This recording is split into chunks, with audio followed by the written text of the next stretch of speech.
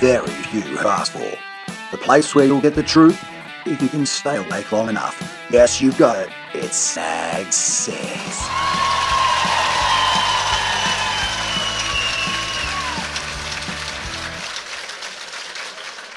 Yes, folks, thanks very much. Yes, here we are. Snag Says Podcast 14. Now, I have to make out like we haven't done this before, but we just did. We've got to go back and... Oh, do you think it'll be as funny as it was the first time, Grant? Probably not. Now, that there is the voice of Grant Roff, who's an old friend of mine, and our guest after having Susan Berg, who's achieved a great deal in her life, and we're probably at the other end of the scale a little bit with Grant, just who's basically flowed through life very easily and without bereft of achievement, really. But he's an old friend of mine, and he's been up in Vietnam, and he's back in Australia. So I thought, well, look, I'll give him something to do, and he's come down Geelong Road today in the Camry. Why did you have to say I came in a Camry? Well, you in the old days you would have come down on a Harley Davidson, and with the bare chest and the denim. Sleeveless denim. You drive a Camry once in your whole life. One goat, Grant. One goat, yeah. But, I've come down in the Camry because I'm helping my daughter get it fixed so that she can continue to drive it. But so it's not your Camry? Well, it used to be my Camry, yeah. Who paid for the Camry? Well, I may have paid for it. Well, I think that makes it yours, doesn't it? Well, no, but I bought it for my daughter. But the point is that it's not my car of choice. It's just that I happen to be here in a Camry. Yeah. Couldn't you have introduced me and said I came down on an Amazonas or a Munch mammoth or yeah.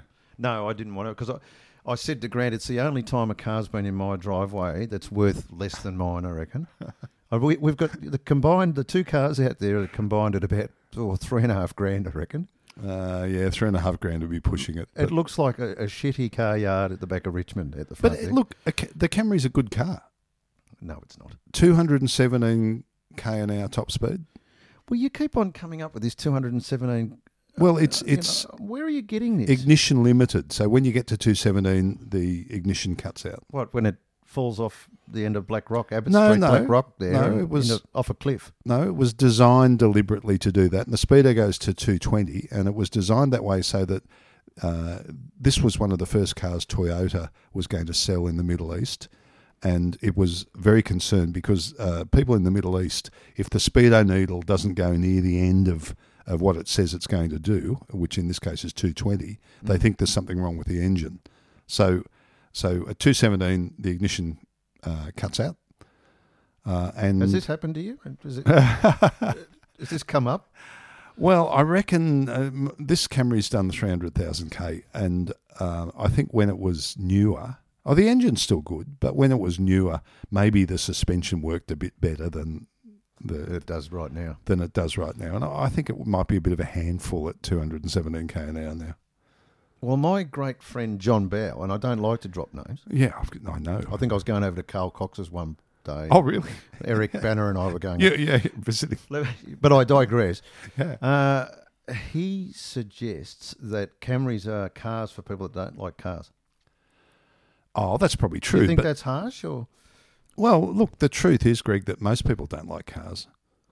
Don't like cars? Well, no, they accept them as a necessary evil for transport. But there's plenty of people who don't even like driving. I can't imagine that. Well, I can't either. And we lived through the glorious period of the internal combustion engine, and that's going to finish. Yes. It might finish in your lifetime. Well, it won't in yours, but it might in mine, I know. Well, yeah, didn't we decide you only had about a year and a half left in you? No, look, this has come up tonight. Apparently, in one of my drunken states, I might have suggested 58 was old enough, but I was probably 30 at the time, Grant. This is the odd thing. As you get older...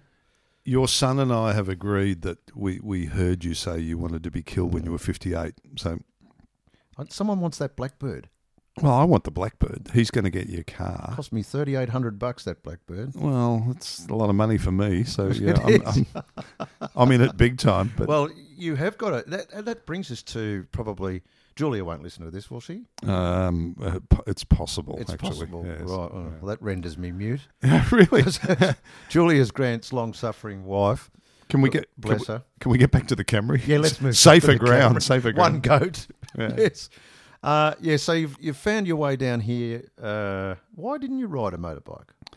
I had a photo shoot today. So what happened was I've come back from Vietnam and the assistant editor of Motorcycle Trader magazine, my old magazine, the one that I used to edit, has decamped. I might have edited 136 of them too, Grant. I don't think I did 136. No, I don't think you did either. Yeah, but mine, quality is more important than quantity. That's right. Yeah, so that's true. So the assistant editor, or deputy editor, as he's called, Sean Muir, has decamped to complete his MA, which is in editing and publishing. Yes. And it's difficult to find someone for just 3 months to fill in, but you can't train anybody. You need somebody who can hit the ground running and just do it. Or not do it. Or sashaying. Or sachet, or pretend to do it, or fake it. Yes. And I'm that man. Yes, so, you are that man. So I'm back I'm back in the saddle for 3 months, but I drove down from Castlemaine, where I'm now living. In the goldfields? You've moved from the city to... I've moved up into the goldfields, the central goldfields, yes. But I drove down because you have to take so many props now when you do a photo shoot for a motorcycle magazine that you can't fit them on the bike. What did you have to take? Oh, well, I took a variety of jackets because I wasn't sure what they wanted. 2 helmets. Which helmets? Suspender belt or... Suspender belt. Rubber goods? No, none of that stuff. But certainly, we were going up into the Dandenongs. It was going to be cold, so I had to have something warm to put on. But I remember when you turn up in a stubby singlet, Yeah, I know. In the middle of winter, though, in the Dandenongs. Big Warwick Farm sticking out of the singlet. Well, yeah. It's changed a little bit. Yeah, it's dropped off. I had to take so much stuff that I needed a car to take it. So drove to the office. We picked the bikes up. Yes. You know what bikes they were? I reckon they might have been Paris-Dakar BMW and a new 1200 GS Urban. That's amazing. Oh, wait a minute. We've done this before, haven't we? When the recording didn't work. Groundhog podcasts. Groundhog. Yep. Well, they were the 2 bikes, but one was from 1982. Yes. Or actually, it might have been a slightly later model, but the same bike. Doesn't matter for the sake of a podcast. Yeah, okay. All right. And the other one is brand new. And don't let the truth get in the way. No. Well, it doesn't matter. But I've been fooling these suckers for a long time now. The original GS 800 was an amazing bike. It was a groundbreaking bike. And this is the Paris-Dakar model. Yes, the pretty one.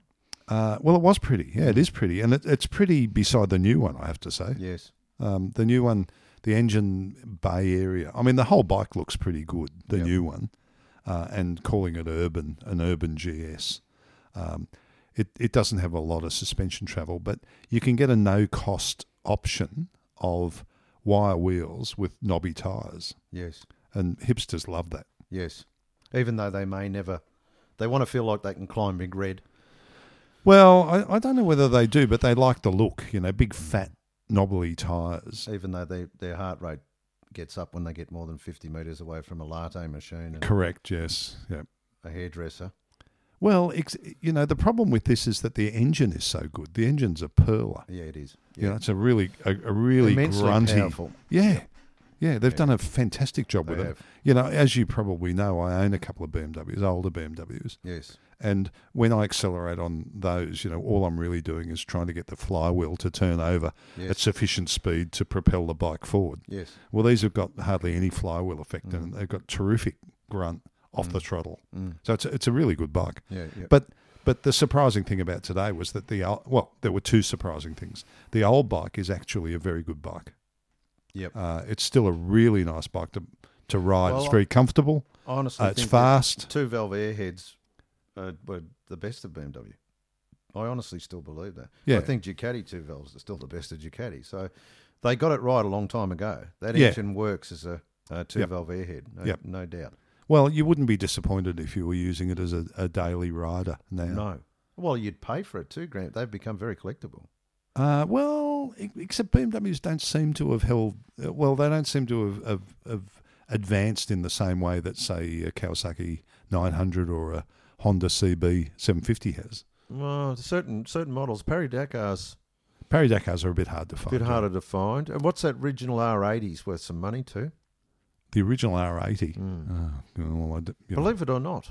Yeah, I find that hard to believe, but... Well, I'm in the game and you've been away for a while. Well, I've been away for a year, but I've kept my finger on the pulse. I've been reading Road Rider, so I'm right up to date with the latest news in motorcycles. You've learned everything, picked up a few things? Picked up a few things, yeah. Good. Yeah. Have you seen it at all? I don't think you have you? No, they don't. They don't sell it in Vietnam. Yeah. Well, they don't seem to sell it in Australia. Great, it's not online. I've got some here for you, though. Oh, really? Good. That you can take. And is this how you get paid on this show? They'll be cheap. You don't get money. You just get cheap. Old copies of Road Rider. $4 a go. Can I tell you what happened today, though, in this photo shoot? Sorry, No. This is a complete contrast to Vietnam, where there are police in Vietnam, but essentially there aren't any road rules. So you just have to make do when you're on the road there, and it's kind of dangerous, and they have a very high road toll. But it was refreshing to spend a year away where you weren't likely to engage with the police. We left the office this morning. We passed probably a couple of police cars. We got up into the Dandenong Ranges. 11:30 in the morning, we were stopped and breathalyzed. 11:30 in the morning? Yeah. And of course the problem... How did you get on? Well, like under normal circumstances, had I been driving down from Castlemaine, I may have had a six-pack on the way down, because the thing about cars... Man's not a camel. Man's not a camel, yeah. But the thing about a car is that you can drink and drive at the same time. Yeah. On a bike, you can't do that, really. Very hard. Very hard, yeah. I have managed it. Camelbacks are good. Oh, really? Camelbacks with a cheap Shiraz. Yeah. I remember out in the outback once, there was a guy with 2 drink holders on his trail bike, and he was riding through. He had a open face helmet, and he was smoking, and he had two stubbies going, and he was riding from one place to the next. Bless him. Well, it's not a problem out there, obviously. But yeah, we were breathalyzed, and then we went to a remote dirt road to do the filming for the photo shoot. And when we got there, we'd been there for a little while. A ranger came by and remonstrated with us for being in the national park, and then about 10 minutes later, a police car came by. I saw more police in one morning in Melbourne than I'd seen in a year in Vietnam. Yeah. And they did probably less. They're probably less effective. I mean, what have they done? They've talked to a couple of blokes riding a new dirt bike and an old dirt bike in the bush locally. So it involved two police cars and a ranger? Well, a breathalyzer, 3 police cars and a ranger. Yeah. And that's one effective morning. Policing. Well, we knew where we stood. Yes. Yeah. So don't drink. Well, don't drink, don't ride, don't ride on dirt bikes and national parks. We know that. I mean, it's an old story of how over-policed and how annoying it is to those of us that have lived through a freer age.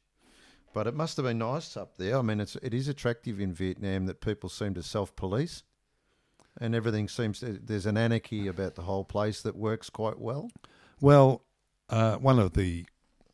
it wasn't on this particular year that I spent there, but prior to that, you and I had the pleasure, you and your 2 children, and I had the pleasure of spending, was it 10 days or 12 days riding up along the Chinese border. Fabulous.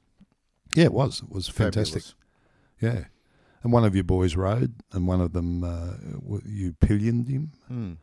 And it was a ball.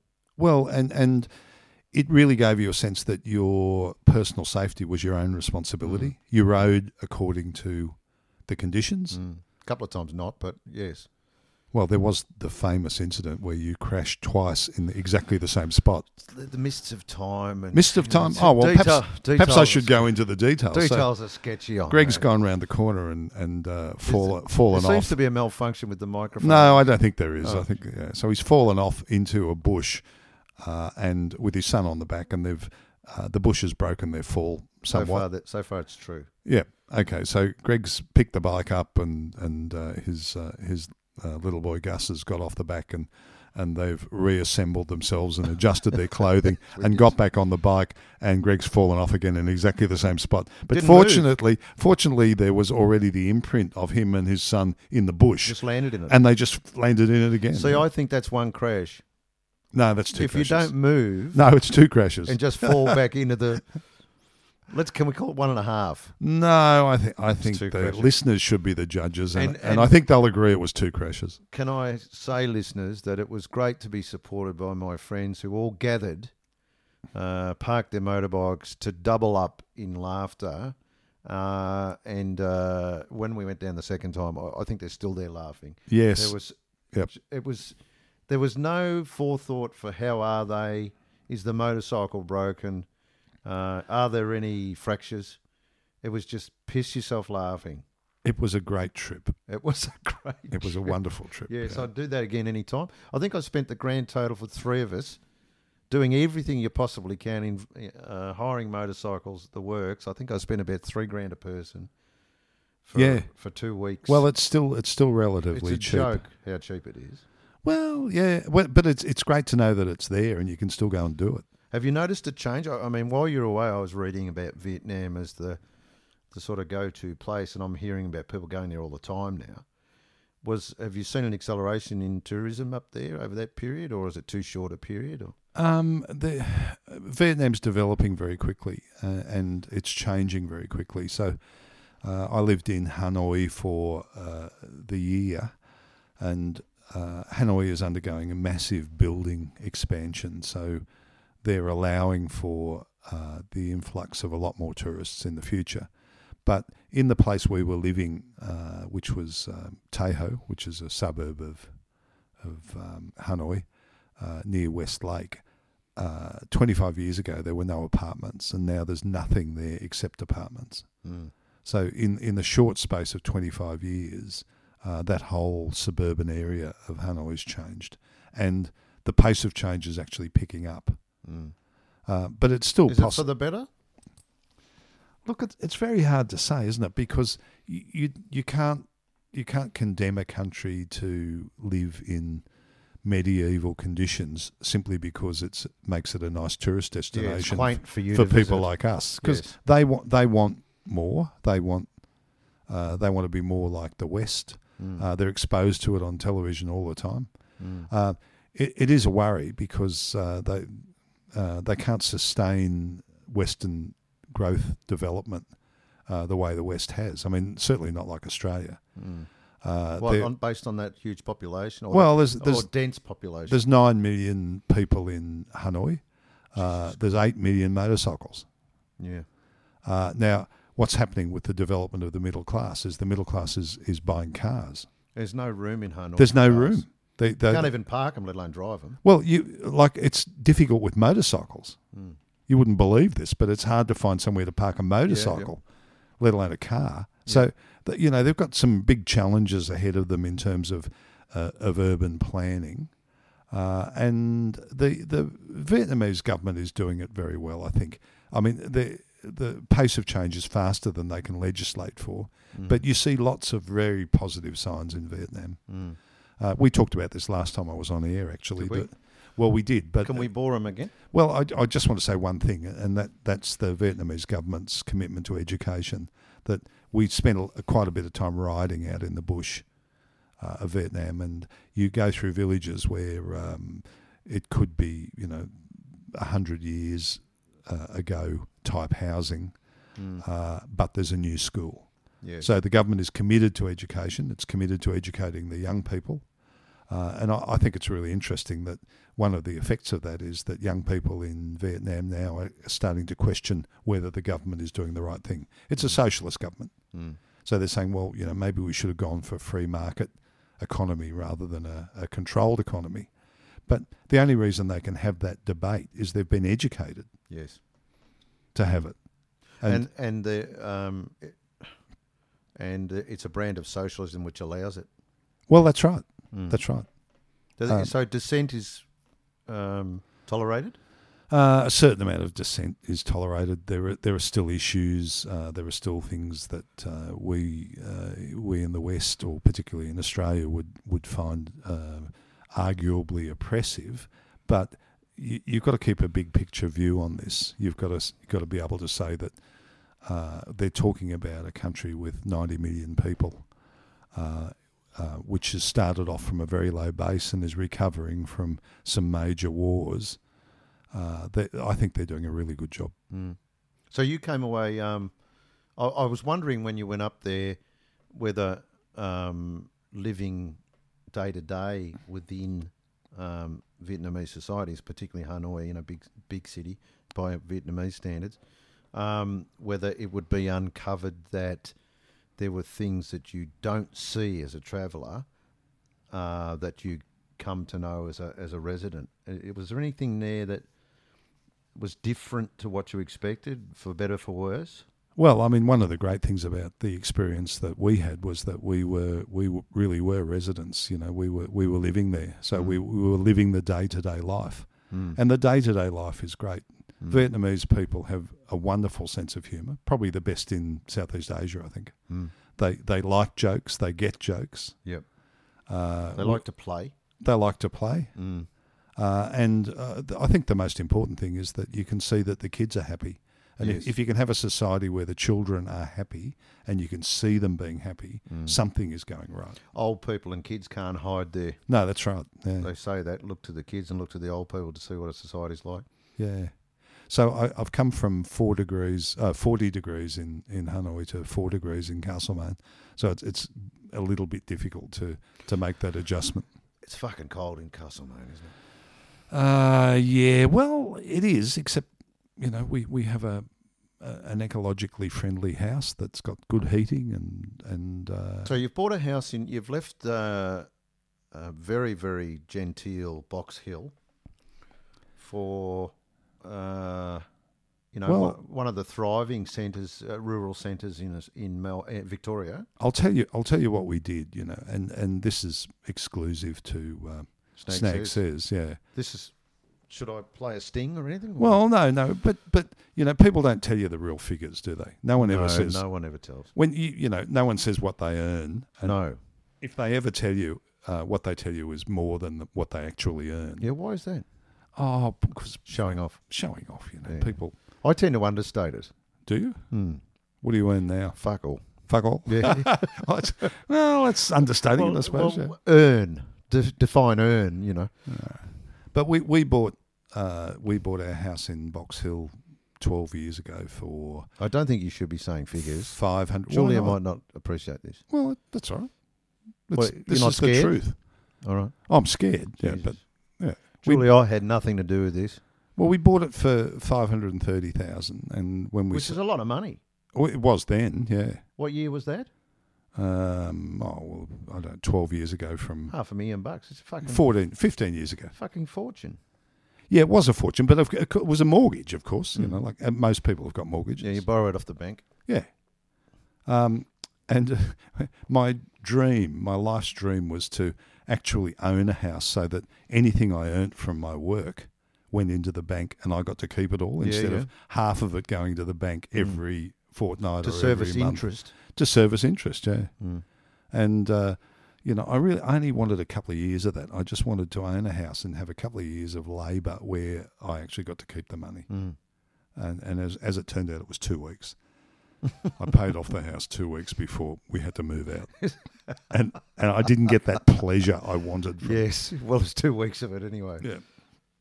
So we did what we sold it for a fortune and did what a lot of people are doing now, which is relocating to country areas.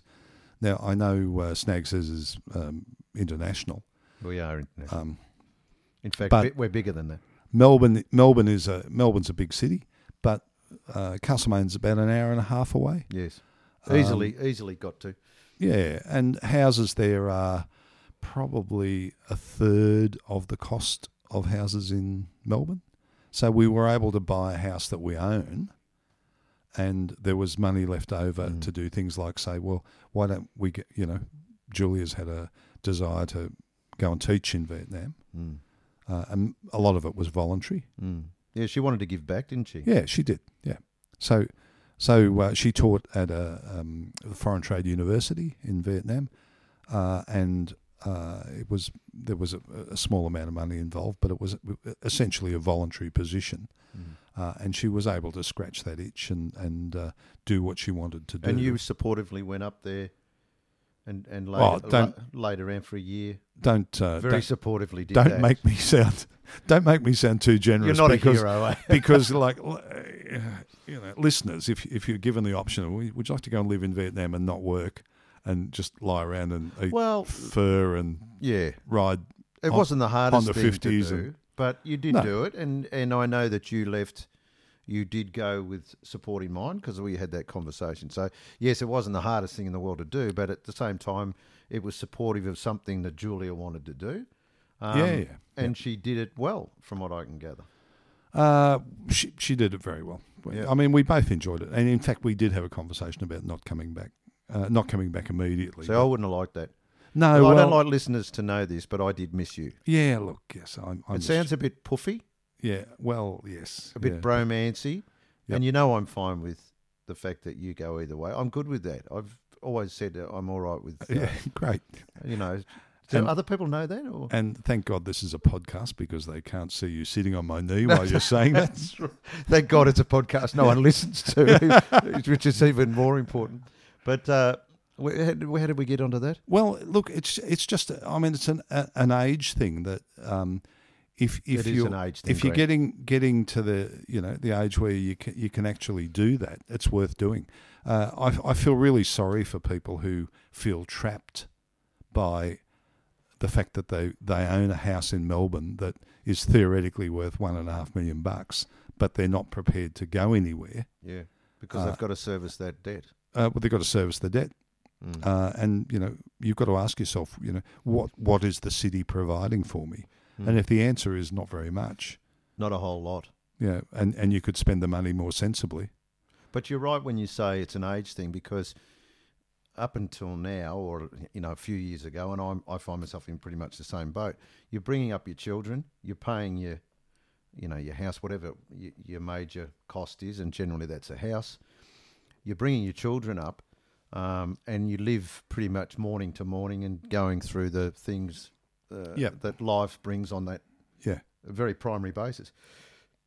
And then all of a sudden, you don't see it coming, but you're actually freed. The kids are hopefully doing their own thing. They can come and go, but you don't have to actually be in the physical same place as them. No, you don't. So you can shift to Castlemaine. You could never have shifted to Castlemaine 10 or 15 years ago, simply because the kids needed to go to school and work was, you would have had to get into the town every day. So it is an age thing. What you're experiencing now is being delivered of the fact that you are now free to do that, and you've freed up some money by decentralising. Yeah, that's right. But there's a lot of people that say, all right, well, we don't have a lot of available cash, but our house is worth $2 million. But because it's worth $2 million, we can't afford to move out. Yes. Now, this is even people who own the house. And when you say, well, what could I do with that $2 million? Live. Yeah, I can go and live in Vietnam for a year and volunteer and give something back to a society that we rolled over pretty comprehensively 40 years ago. Yes. You can do that kind of thing, but it's a mindset. It just depends on what your values are, and well, I guess it also depends a little bit on how frightened you are. You should be able to, throughout your life, to be able to make those kind of decisions where you say, well, I can leave, I can go and do this. But for a lot of people, it's difficult. Well, it comes down to family for most of us. Yeah, well, that's true. It's about family ties and that sort of things, providing. And you and I have had a career we're probably blessed, really, in that we've been able to have a career where you don't hate going to work. A lot of people hate getting up every morning and going to work, and they hate it all their lives. Yeah. But they do it to service a need because they've got kids and they've got a mortgage, and some of it's misguided and some of it's just living. But our lives have been blessed, really, in regard to career. You're now at a stage where you can do, if you want to travel, you can. You're making me sound old. I'm not old. Well, look, you're not old. What are you, 70? Well, not quite. Not quite. No. 60's the new 50. 60's the new 50. And 70's the new 60. Yeah. Look, I said this when you came back from overseas, and I quite meant it. You looked well. You looked really well. And you look much better than you did before you fucking went. Which, well, I was working hard. Meant as a compliment, of course. But no, you looked well. And I think that what you have done has not only made you probably physically feel better, but you've mentally recharged. Oh, definitely mentally recharged. Yeah. Which you had a fair way to come up. This 3 months of full-time work will fix that, though. I'll be an emotional mess again drunk and by the end of it. Get me out of here. So tell me now, Castlemaine.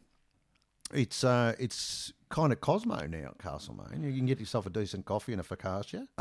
Yes, it's referred to as North Northcote now because is that right? Yeah, well, people that's very good. Well, the people who live in Northcote who kind of have equity in their homes and who had kids, and the house is small, they can't stay in the house. A lot of those people are moving up to Castlemaine. But it doesn't matter where you are in Australia, whichever capital city you're in. I think probably the exception is Sydney because it's so spread out and broad. It's hard to find a cheapie in Sydney. Yeah, but like coming down today on a bad run, it's about an hour and a half. Yeah, and from a tiny country town. Yes. To the middle of Melbourne, it's an hour and a half. Yep. It take you that long to get from Berwick. Yeah, that's right. That's right. You can be in a suburb of Melbourne and take an hour and a half to get to. So if you need to get there, you can. Oh, yeah, that's right. And your kids are old enough now, they're spread a little far and wide, but yep. I know your family is, as I run my family, the kids can always come and go. Their room will always be there. Yeah. And home now represents something different for kids of your kids' ages, all grown up and kind of working and doing their own things. To go and live in Castlemaine, and if they had to work in town, they could do it. Well, one of the things, of course, we bought this house about 3 days before we went to Vietnam, and one of my younger kids looked after it for 4 or 5 months, and then one of my older daughters took it over, which suited them. I mean, they weren't just looking after the house; that they needed somewhere to live. Yeah, so it suited everyone's needs. And I don't remember actually leaving a note asking my daughter Annika to do this, but she's acquired a rescue greyhound. A rescue greyhound, you say?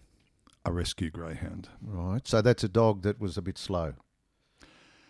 Well, when you get a rescue greyhound, you get its whole history. And Stewie... How did yours get on? No starts, no wins. 100% effort. Well, yes. I got the feeling. It's the grandson of Brett Lee, Brett Lee is supposed to be one of the greatest greyhounds who ever lived, and a fabulous racer. And Stewie is a grandson of Brett Lee, but the original owners of Stewie must have run him around the track a couple of times and decided he was useless. No good, Stewie. And he probably would have got a lead injection behind the ear. Well, in the old days, yeah, they would have just taken him out the back and shot him. But the Greyhound Rescue Program, I'm in two minds about this because I think it partly encourages greyhound owners to not worry about their dogs anymore, because if it's not fast, they can give it to a rescue organisation. So they don't have to take any more responsibility for it. Mate, knowing a bit about the greyhound industry, yes. they don't take a lot of responsibility. No. Well, I mean... It's one slug behind the ear. Some are now. I ran into some greyhound owners in Castlemaine who are acclimatising their dogs to normal life before they start racing them, because it makes them easier to rehome afterwards. Yeah, that's right. I mean, these are generous people. That'll be in the majority. Well, no, it won't be. I know that. But greyhounds, because of the way they've lived, Stewie is probably a good example of this. He'd never seen a television before. He was terrified when he saw a television. Oh, yeah. There were images on the screen talking. Yeah, what's that mean? Yeah, and a dog barked and he freaked out. Yep. He walked into all the glass doors in the house because he's never seen glass before. Oh, yeah. So when they're born, and they're going to be greyhound races, they live in a kennel, and they don't get to see any of this stuff. They don't. Stewie likes other dogs, but doesn't know how to behave with them. Doesn't know how to play. So he's timid. Yeah, he's very timid. Yeah, but he's big. Big. So what are you saying? You've got a dud dog. Is that what you're saying to me? Or? Well, in theory, my daughter has a dud dog, but... Well, no, we all know when our kids get a dog. Yeah, we do, don't we? What's going to happen next? No, they go off travelling the world and you have a dog. As we speak, she's in Canberra and she's just been in Indonesia working for 10 days. And no one could ever complain of Annika being anything but an exceptional person. No, she is. Absolutely. But it's your dog, mate. No, it's not my dog. It's her dog, and Okay. she's taking responsibility for it. And if, as she's pointed out, if we weren't there, she would make alternative. Does she want me to shoot it, or no, I'll come up and shoot it? She absolutely does. You've done that before. Had enough, the odd dog hasn't. Two go out and one come back. Well, one of the interesting things about coming back here, Greg, after a year, is that your dog is probably twice the size it was when I left. Very big dog. Very big dog. Very big dog. Yeah, well, she's 10 now. Yeah. She's part of the furniture, and yep. She's probably not getting walked as much as you'd probably is optimum. Yep. I have a 21 and 18-year-old, and probably dog walking's third or fourth on the list of things to do each day. Are the local rabbits safe? She's not going to be able to catch them. Unless she lays on one, it covers the accidentally burrow. falls on it. It covers the burrow by going to sleep on it for 4 days or something. I don't. She lets walk the birds walk over her in the backyard. Do they? She doesn't give a doesn't shit. even wake up. Couldn't give a fuck, But she's a happy dog and very much part of our. But she's not a greyhound. No, she's not a greyhound. Yeah, one of the problems with greyhounds is that you can't train them to come when they're called, and so different. Yeah, I've seen that in action. So Stewie has to be on a lead if she's outside, and they sit an exam, the rescue greyhounds, before they get released. So they go from the trainers to a halfway house. Or a bit of that. Bit of that. Yeah, well, bit of trig. You've got to. But they go to a halfway house where they're house trained, toilet trained, and they have a go at making them kind of understand what normal life is like. This all sounds a bit lefty and boutique to me. Well, you see a lot of rescue greyhounds in Clifton Hill and Carlton, and yeah. But it's an altruistic thing to do. Well, it is an altruistic thing to do. Yeah, that's true. But they're not like border collies or Labradors. Your dog's a Labrador? Oh, it's a fucking full-blood Labrador. I mean, why would you ask that question? Full-blood Labrador. It's a fucking It's an award-winning dog. Yeah. It's fucking Brett Lee's granddaughter, mate. No, it's not. No. But I love offensive. That is. Yeah. Well, no, I love the fact that your dog was really pleased to see me, and we reacquainted ourselves, and yes, because she's been around it all her life. All she knows is love. Yeah, that's right. All she's ever seen. So that's all she ever gives. Yeah. Well, she's never been hit in her life. The greyhound is different. Yes. Well, I can leave that front door open. She won't leave the house. No, because she wants to be around you. She knows not to do it. Greyhounds are sight dogs. You open a door with a greyhound, and we're in Ocean Grove. He'd be in fucking Torquay in an hour. Well, no, they'll hang around. I mean, they do socialise a bit, but if they see anything that they can chase, they'll chase it. So you can't train them to say, stop. You can't train that out of them? No, you can't. So they won't come when they're called. Yeah. So if Stewie isn't going to last with me. Well, that's it. Just Stewie means being a dump master, by bet. No, honestly, no. Please. I mean, if they can't make you money, what's the use of the fucking things? Any children listening to this? Any children listening to this podcast? Can you go and get your parents now and get them to turn it off? You put two of them head to head, it's only one bullet. No. Oh, crap. No, sorry. No, look, I don't think that at all. Listeners, please don't. It's generous. It was generous of my daughter to do it. I think it's great. It was generous of her to do it at my expense because I'm looking after the dog at the moment. But I'm sure she's sincere and it is her dog and she will take responsibility for it. But it's an interesting experience. Yes. Having a greyhound. Yes, well, clearly. Now, back to Castlemaine. We've had the greyhound, and you're up there on. Is it a property, Grant? You're on? Is it overseeing a property there? Or? Well, it's an acre, and it backs onto a That's reserve. a property, isn't it? For us cityites, an acre. That's a property. Yeah. Well, it's got an orchard, and as of I haven't been invited up, listeners either. He's been back a month, fucking nothing. As of a week ago, we got bees. So we got. You got a beehive. We got 10. What the hell? What happened there? Well, rescue greyhound. Okay, there are things called rescue bees. Rescue bees have been raced and they didn't do any good. didn't do any good. A bullet would make a mess of No, a bee, wouldn't it? it would. So No. what the hell? So now you've got bees. I Well, didn't know any of this. there's Castlemaine's full of these kind of people, but Lefties, Daniel the Chardonnays. Daniel the beekeeper rescues bees and picks up hives that aren't being looked after anymore, and saves swarms of bees. How do you save a swarm of bees? Well, you give them somewhere to live. What, you go up and say, look, come over here? Well, you don't do it quite like that, but how does that work? well, you get the swarm and you give it a hive to live in. Now, hang on. You get the swarm.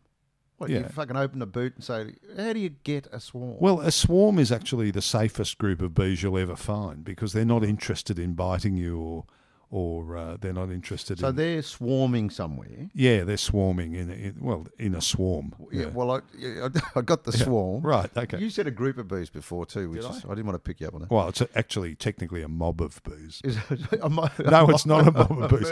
I'm making that up, listeners. I'm making that up. Clearly, you've taken to the beekeeping thing. So they're sitting on a log.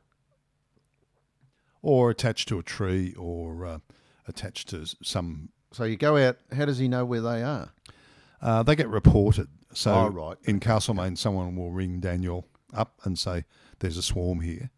So he gets in the ute. Out he goes. Well, he doesn't get in a ute. He rides a bicycle with a little tow thing on the back of it. He lives very Frugally. very close to the earth. Okay. And he goes out. Hippie. No, he's a very nice guy. Well, Very concerned about You could be bees. nice and a hippie. Well, yeah. He's not a hippie. He's a Brit, an English guy who's found himself in a remote Australian country town. Okay, so he's a good bloke, and he's on his push bike. Out he goes. Collects the swarm, pops it. Now collects. See, this is where I've got to stop you. Well, What do you do with the swarm? you pick it up and you put it in a hive so How do that you pick it up with so what? that the bees have got somewhere to live. Yeah, I understand all the mechanics of the residential. And a hive is just kind of like a box. It's like a giant shoebox. No, but we're on a tree, weren't we? We were, but it's not a fixed thing, like it's something that can be moved. Right. All right. And there's a queen bee, Yes. which you need.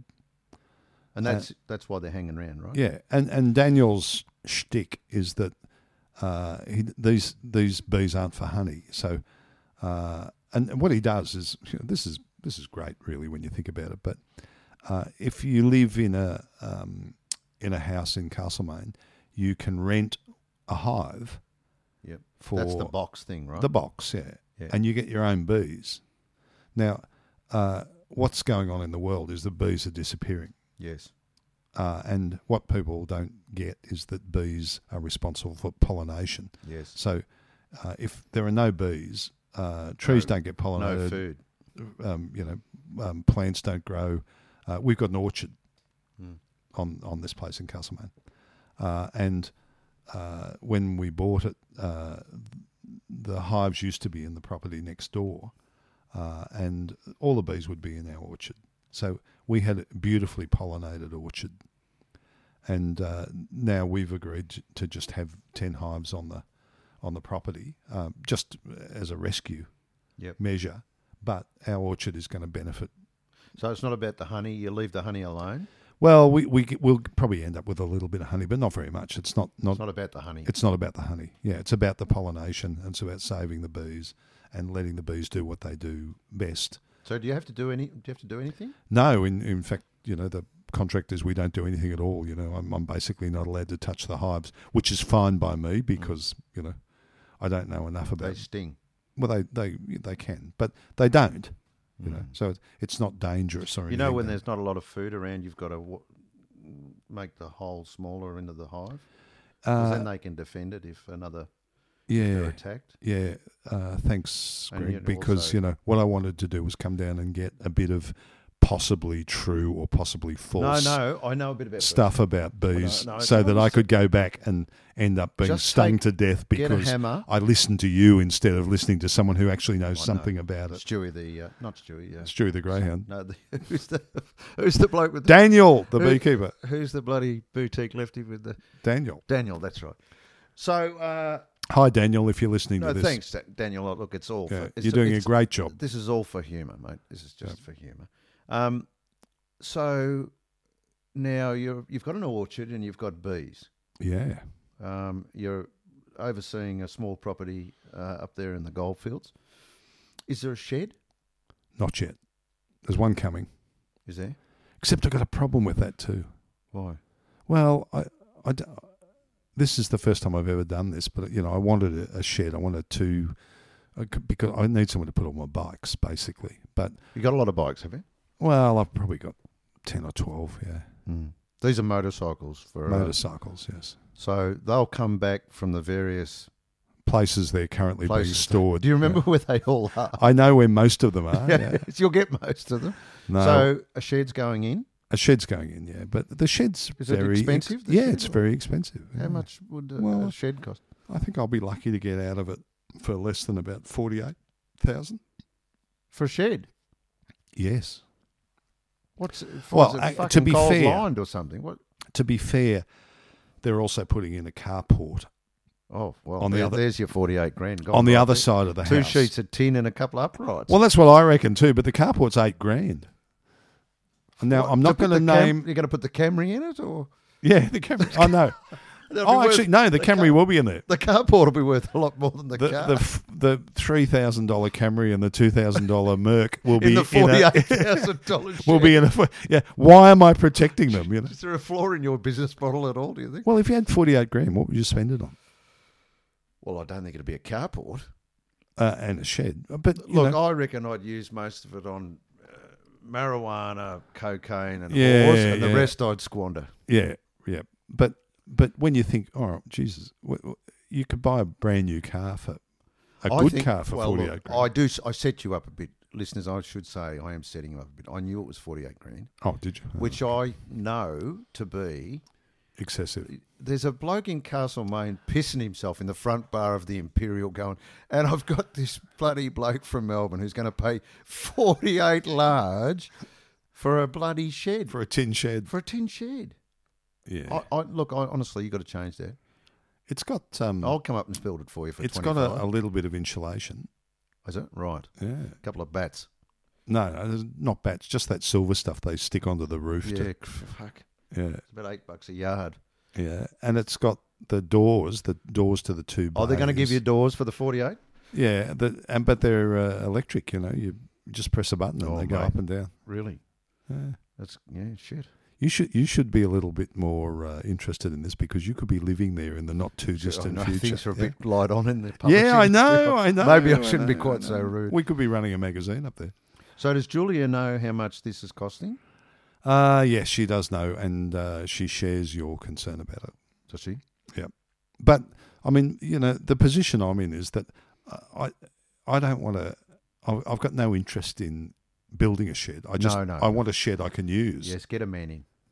Yeah, and there's a project manager who will coordinate all these things. I think there'd be 3 project managers, a secretary, and a couple of probably, and I'm paying for all of them, But here's the thing, listeners.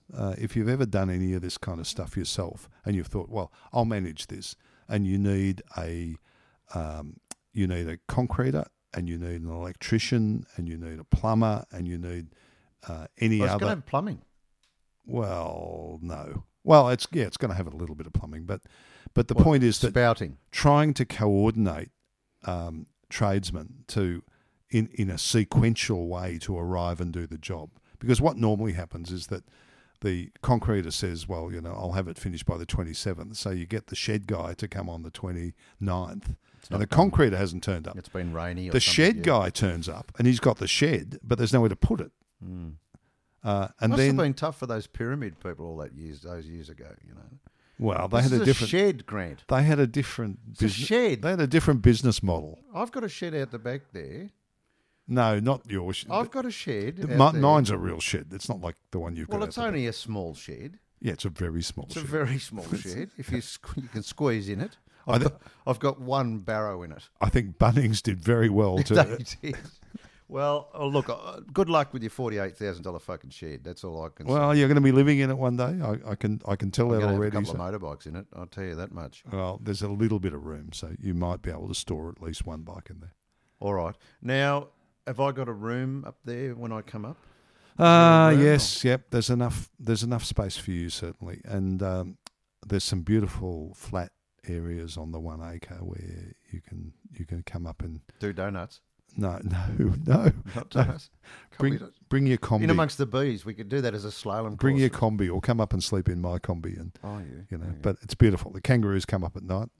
There's 140 odd kangaroos in the paddock over the back. I love that. That's fantastic. Yeah, and they come down at night and drink at the creek. The creek's in the reserve, not on my block. But so have you got a reserve abutting? Yeah, on two sides. So I'm only 10 minutes. You've landed in heaven. Well, I have in some respects, in that the block is beautiful. And it's only a 10-minute walk from there into the middle of Castlemaine. So fantastic. You can just look at, you can't see another house from the back veranda. But if you want to go and get a coffee, you can walk into town in 10 minutes and get it. Now, Julia's loving, she really hasn't had a chance to get used to it, has she? No, and she's about to split. She loves it though? Yeah. No, it'll be good. No regrets? No, not really. Not really. No. Well, I wouldn't regret rolling around in a heap of money. There's me. That's one regret, but... What do you mean? Well, regrets, I've had a few, but then again too. Look, we just drink to blot these things out. But she's probably at the stage where she couldn't be bothered training another husband, so... Well, look, I think you've got a good marriage.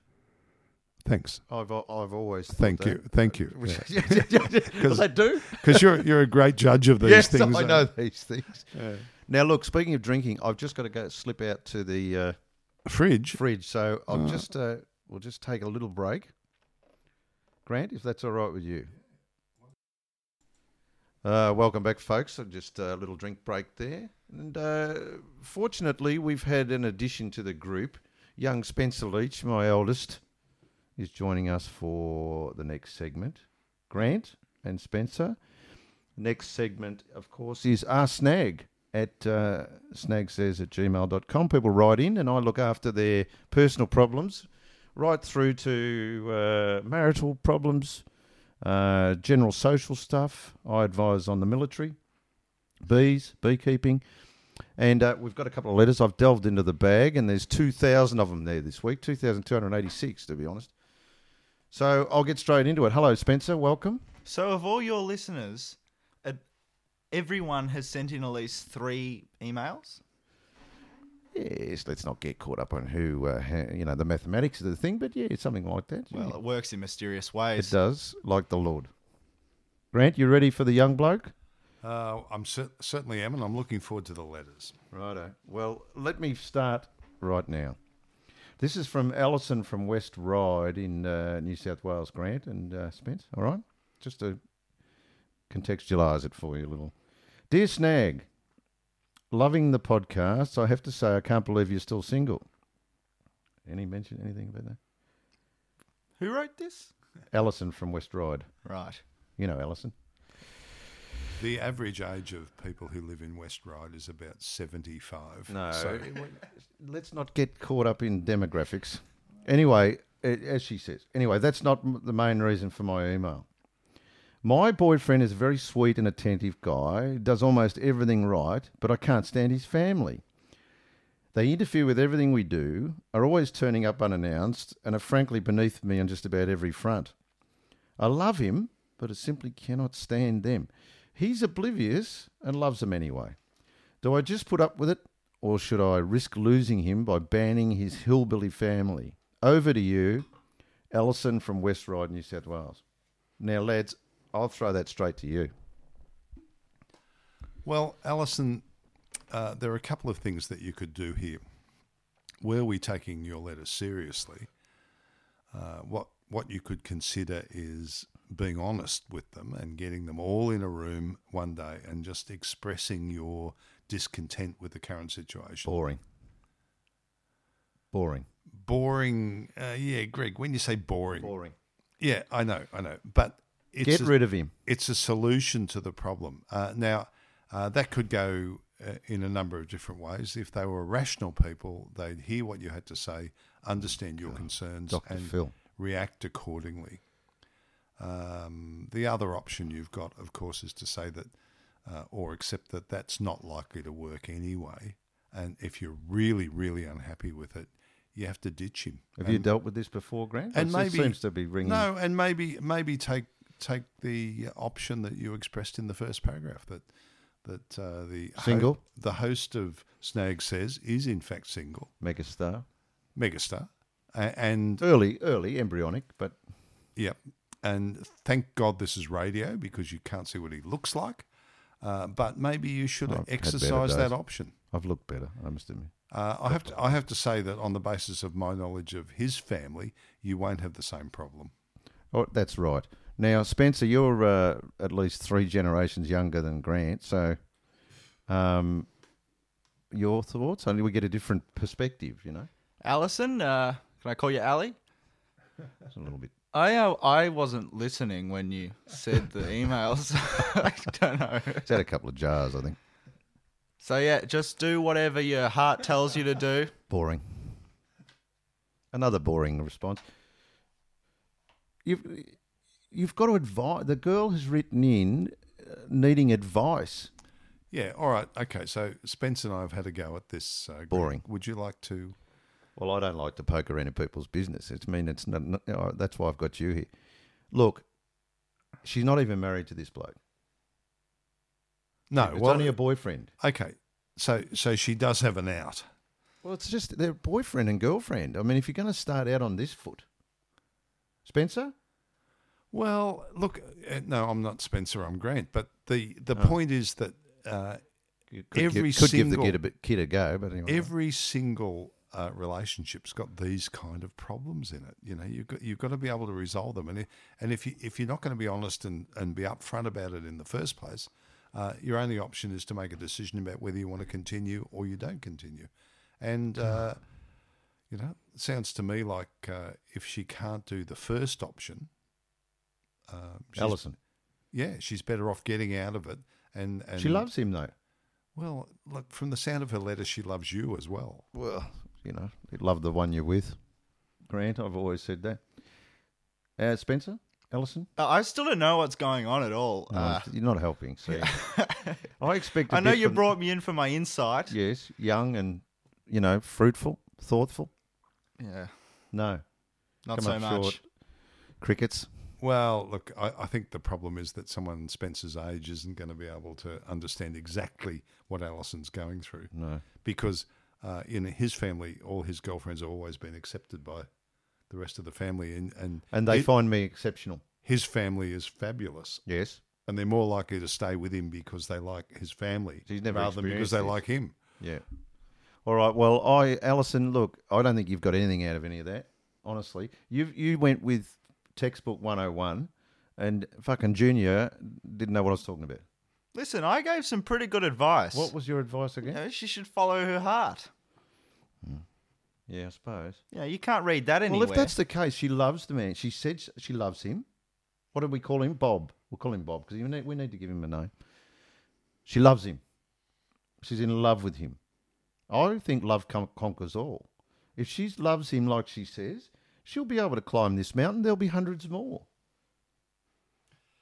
Yeah, there will be hundreds more, and that, I think that's the whole issue. That in a relationship that's going to go any distance, these things crop up all the time. Do they?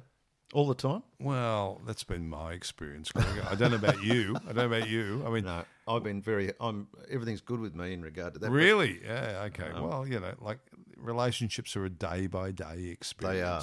If she loves the man, she'll stay. And she might have days where they don't turn up. So, and she can just go, well, I had a great day.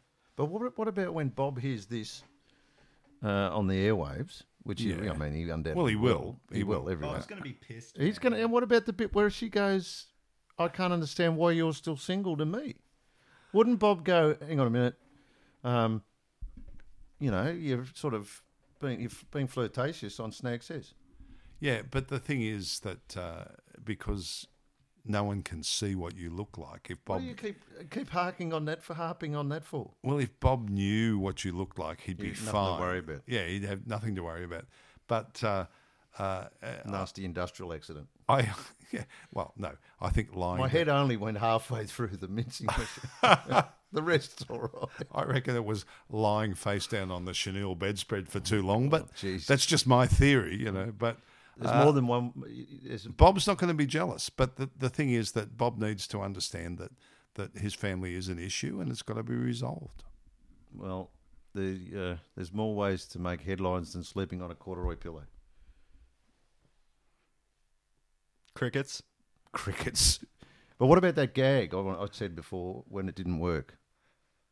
The bloke who first said to his mate, I reckon if we boil down that horse, we'll get some good glue. And the other bloke looked at him and said, is everything all right at home? Your relationship. Is everything all right at home? I think that'll do with Alison. Yeah, Alison. Let's move on. Good luck, Alison. All right, now we move on now to Walter from Perth over there in Western Australia. Good old Walt. Walter from Perth, the other side of Australia. Long way away from here. But you see how far we reach. Yes. I mean, it's 3,500 Ks over there. This is an international... Podcast. Exactly. Yeah. All over the world, people everywhere. are relying on the it's information. not just a podcast. I think it's a bit of a movement. Yeah, it is. Rising up through the social classes. Thank you. Grassroots. Thank you, mate. I appreciate that. In fact, I wouldn't be surprised next week if we have a letter from Italy or something like that. In fact, I'll be almost certain that could happen. I'd be very surprised if we don't get one. Yeah. Very strongly. Angelo from Genoa. Right. Dear Snag, I'm thoroughly disgusted by my country's approach to same-sex marriage. We are looking stupid in the eyes of the world with our lazy inaction. When will we front up to our obligations and just legalise same-sex marriage? That's Walter from Perth. Walter doesn't say how old he is or anything. We know nothing about Walter other than he's from Perth. Same-sex marriage, the government's inaction. All right. So the situation we're in at the moment with this is that the government has decided that if the Senate isn't going to pass the resolution to allow a plebiscite, they will introduce a postal vote, which is going to cost, I think it's 130 million. Correct me if I'm wrong, Greg. 165. 165 million. Okay, so that's a lot of money. And there is some doubt that the way the post office operates now, whether they can actually deliver that amount of mail, because all they do is deliver parcels now for eBay. So delivering mail is going to be difficult.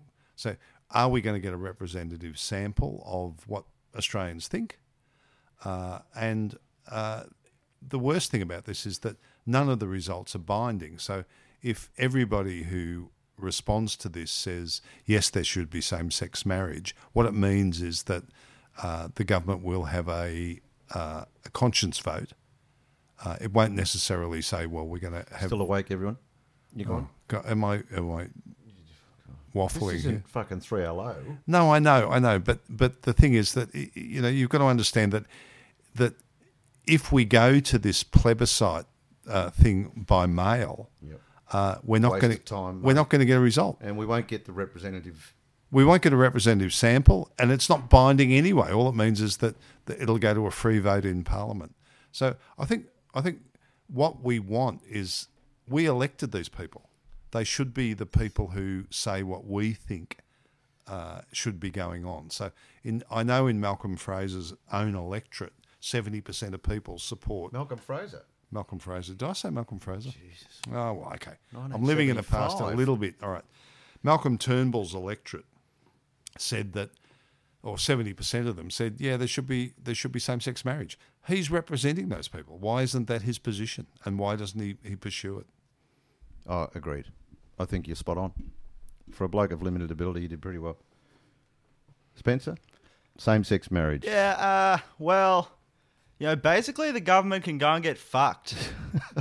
Either legalise it or don't. Fucking shoot Luke or put down the gun, really. I'm fucking sick of hearing about it. Yeah. But you're a supporter? Yeah, of course. Yeah. Yeah. So you're good with it? Yeah, definitely. When you say, of course, Spence, did you have any misgivings about it, or have you had any thoughts about it that you took you a while to pursue, or did you just automatically say in the very beginning, yeah, that should be okay? I'm quite proud to say that I've always thought it should be okay. I think, and if you don't, you're a Neanderthal. Fuck off. Yeah, pretty much my thinking too. Yeah, Greg, when you decided to invite Spencer into this did conversation, I think it through? Or? Well, it is late. It is late. A couple of beers in. Yes, yeah, but he's a journalist. He's probably right, though. Yeah. Are we of the consensual view? Yes, Walter is correct, and Yep. It doesn't matter that we look silly to the rest of the world, because we look silly for all the things we do. Yes. Our treatment of We're always last. Indigenous Australians. Yes. Refugees. We're the laughing stock of the world, really. Yep. So same-sex marriage is just another nail in the coffin of how the rest of the world looks at us. But we could lead. We could lead. With this. Well, when did we last lead? Well, it's been a while since we led, but at least we could seem, a little bit better, say, than North Korea or countries. West Papua. Countries where where they'll hang homosexuals. We should be better than that. Hmm. Well, that's a pretty serious note, isn't it, to sort of peter out on? Thank you, Spencer and Grant. I think I think certainly we solved Allison's problem. And look, we were just in vehement agreement with Walter. Yeah, Walter's pretty spot on. Walter's on the money. I like Walter. I like Walter. Walter, thanks. And please encourage people in Perth to... you've got hot and cold running water there now, I hear. Try and listen to Snag Says. Grant, it's been an absolute pleasure. I've missed you. I've seen you now. Probably I'm all right again for a while. But thanks for joining us. You always offer... a certain je ne sais quoi. You bring something to the table that only an older man can, really. Firstly, I'm not that old. And secondly, I'm very disappointed to hear how far behind I was. You had some very high-profile guests on this show. I always considered myself to be a high-profile guest. Yeah, ish. Eric Banner beat me, I believe. Only slightly. Been in a couple of movies. I think it was close. I think I got almost as many listeners as a guest as Eric. Yeah. iTunes rang me up and said, when we'd done you, do you really want to go on with this? Really? Okay. All right. Well, I'll be back again next. Christ. Yeah. Well, I think we can do it. I don't know. We can do this as a two-hander for a while. Do you reckon? I think. Well, I'm back in town. The dance card's pretty What else full. have I? What I've else got have a few I other do? people. Well, yeah. The local Garbo's on next week. Yeah, really? Yes, he's bumped you again. He's going to do me. And Spencer, always a pleasure to get your point of view. I'm torn between absolute pride and horror at you. Yep. And I hope that continues for the rest of my life. Oh, there's not much danger there, Dad. Thanks for joining us, and thank you, folks, for tuning in. I mean, if you're still here now, what's wrong with your life? See you for podcast 15, and I'll try and get someone mildly interesting on. Don't let the bastards get to you.